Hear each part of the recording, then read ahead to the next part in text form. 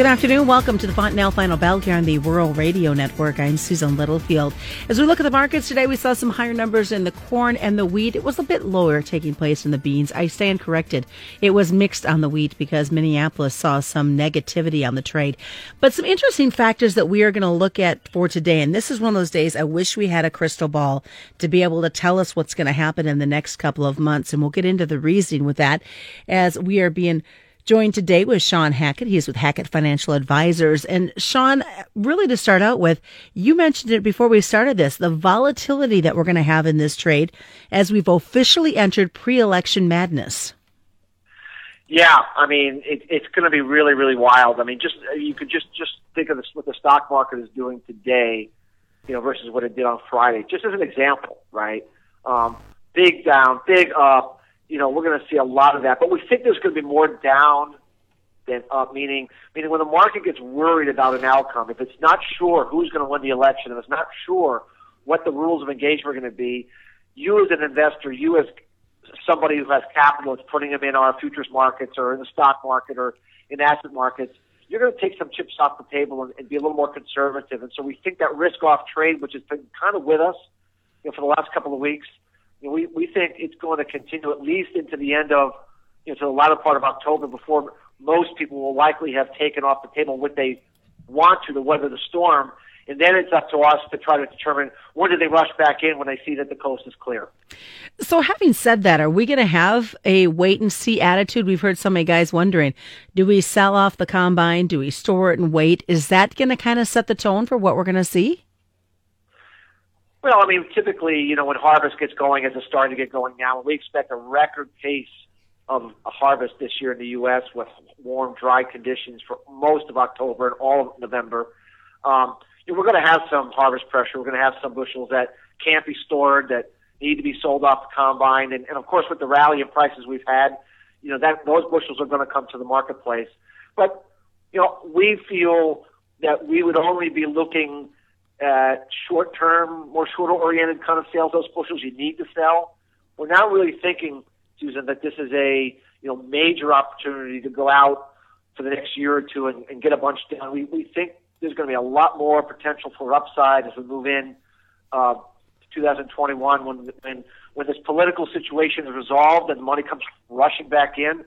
And we think that a major La Nina year next year, remember this year was pre-La Nina, but a major La Nina year means all kinds of weather problems for the U.S. and for Russia, which historically have catalyzed the markets much higher over the summer growing season. So we'd be more short-term oriented to keep those bushels longer-term in the bin right now. So as we look at, I know here we're wrapping up on our harvest right now we're kind of continuing with the harvest, but we're wrapping up on this fall-like weather. Switch gears to South America, and they're trying to get the crop planted, and Mother Nature's not being real nice to them. No, they're dealing with some significant dry weather, and that dry weather looks like it's going to be with us, well into the end of October at least, Susan. It's a typical pre-La Nina pattern, and it's something we warned about. We wrote our weather forecast in August of this year, warning about a very dry planting season for South America, and it's happening. But the market doesn't typically react to that yet, Susan. Once you get into November, and it can assess what did get planted, what didn't, and whatever did get planted, how is it looking? That's when the market begins to start dialing in. What could we be looking at here? So we still think it's a little early to trade dry weather in Brazil, but definitely something on the watch list from later on in October. Winter wheat issues. Speaking of weather, we know that's been a big struggle as well in Russia.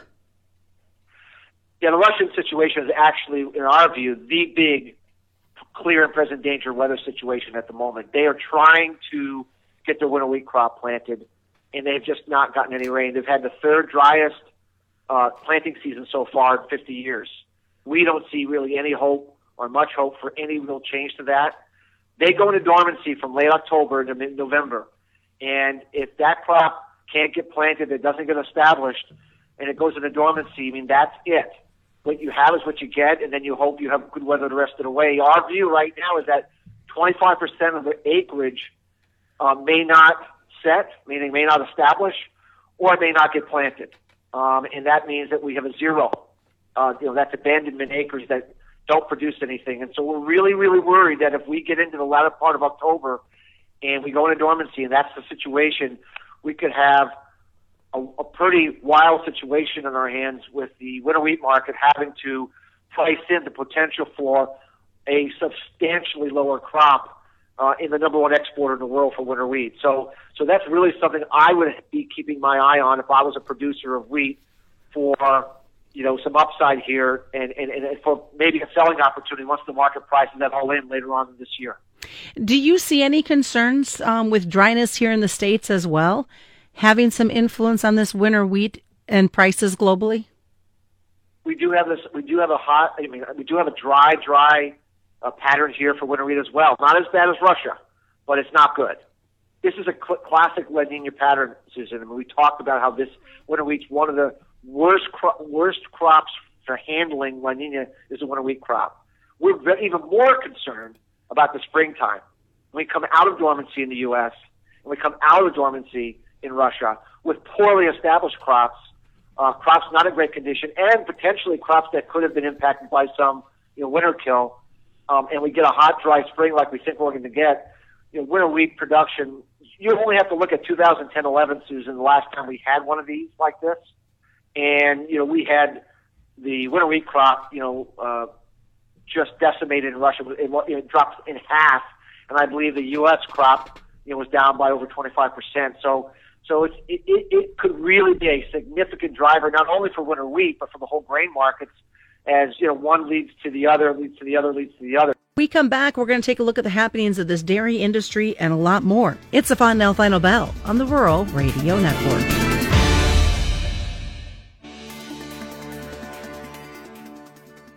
Welcome back to the Fontanelle Final Bell here on the Rural Radio Network. I'm Susan Littlefield. As we continue our conversation with Shawn Hackett. And Shawn, we love it when we have you on the air because we get to dive in a little bit to what's been happening in that dairy industry. And as you look at where we've got things going on, I see from maybe some of our earlier conversation, again, some ties to what's going to happen election-wise and end of December when some money runs out. Yeah, I mean, it was clear that the government decided to help dairy farmers out at the beginning of in the springtime when they were dumping milk everywhere. As you know, it was devastating. But we think they've gone too far, and we think it's become a political issue where they've continued to help the dairy farmers and buy cheese, more so because of trying, we think, to buy votes.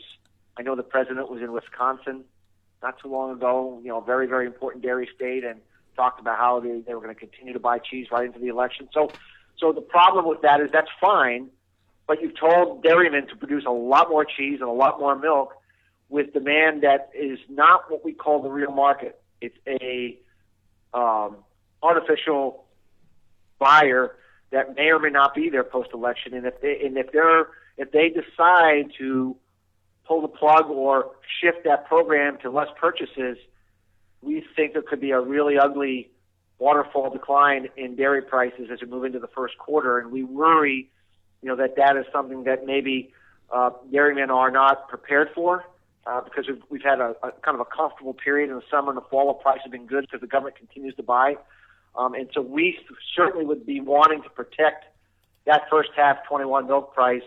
There's a lot of ways to do that. There's DRP, there's put options, there's a lot of different ways that producers can do that, but we certainly wouldn't want to bet that the government's going to continue to buy dairy and cheese after the elections. We would be betting at some kind of a hangover, we would think.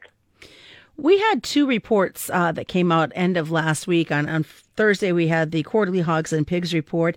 Then on Friday, we had the cattle on feed report. As you look at a Monday trade and the happenings we saw within this livestock complex, influence of those reports today? I don't think anyone was surprised about the cattle on feed report. We had that bearish cattle on feed report the last one before this one, and then everybody realized that our cattle on feed numbers are going to be good for a while. So I think the market kind of figured this would be another big number, and it was. So we didn't get much of a reaction. At the same time, in the pigs report, in the last report, we were told we have a lot of pigs. This report said we have a lot of pigs. I would say the only thing that to us that was noteworthy is that the number of pigs that were of a high weight were up extremely high from last year. I mean, it was a dramatic increase in heavyweight pigs.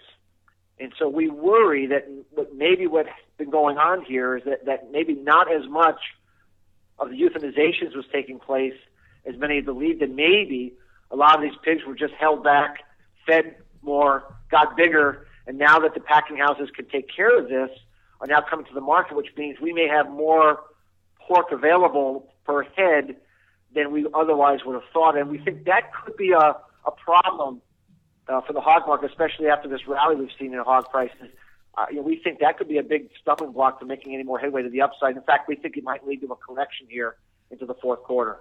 So having said that, do you get the feel that we're current or getting closer to current on these animals?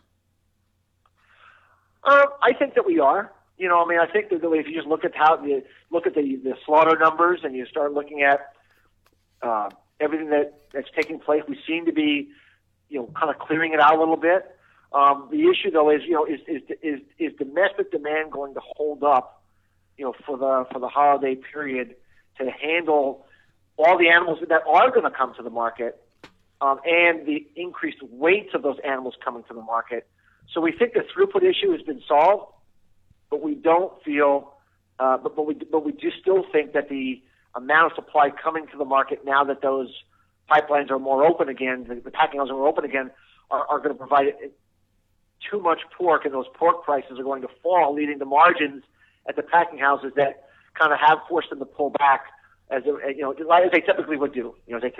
So we just think that the throughput problem is no longer an issue, but the weight gain is now the issue that we worry about. And two, I was understanding we shouldn't see a surprise to see more calves and feeders hitting these marketplace a little bit early, as some places have been dry and not had the feed resources. Correct. Absolutely. Like I said, I don't think there was anything really in the report that was a surprise. The cattle, I think it was pretty much, expected. What's the best way for folks to get a hold of you? Our website at Hackett, Hackett, advisors.com. Plenty of information on there about what we do to see if we might be of help to your listeners. All right, sounds good. Thanks so much. Shawn Hackett's been joining us today.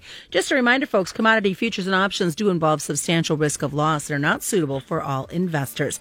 That's the Monday version of the Fontanelle Final Bell. It's been brought to you by Fontanelle Hybrids and all your local Fontanelle dealers. Check it out as a podcast at ruralradio.com, wherever you subscribe, and on Spotify as well.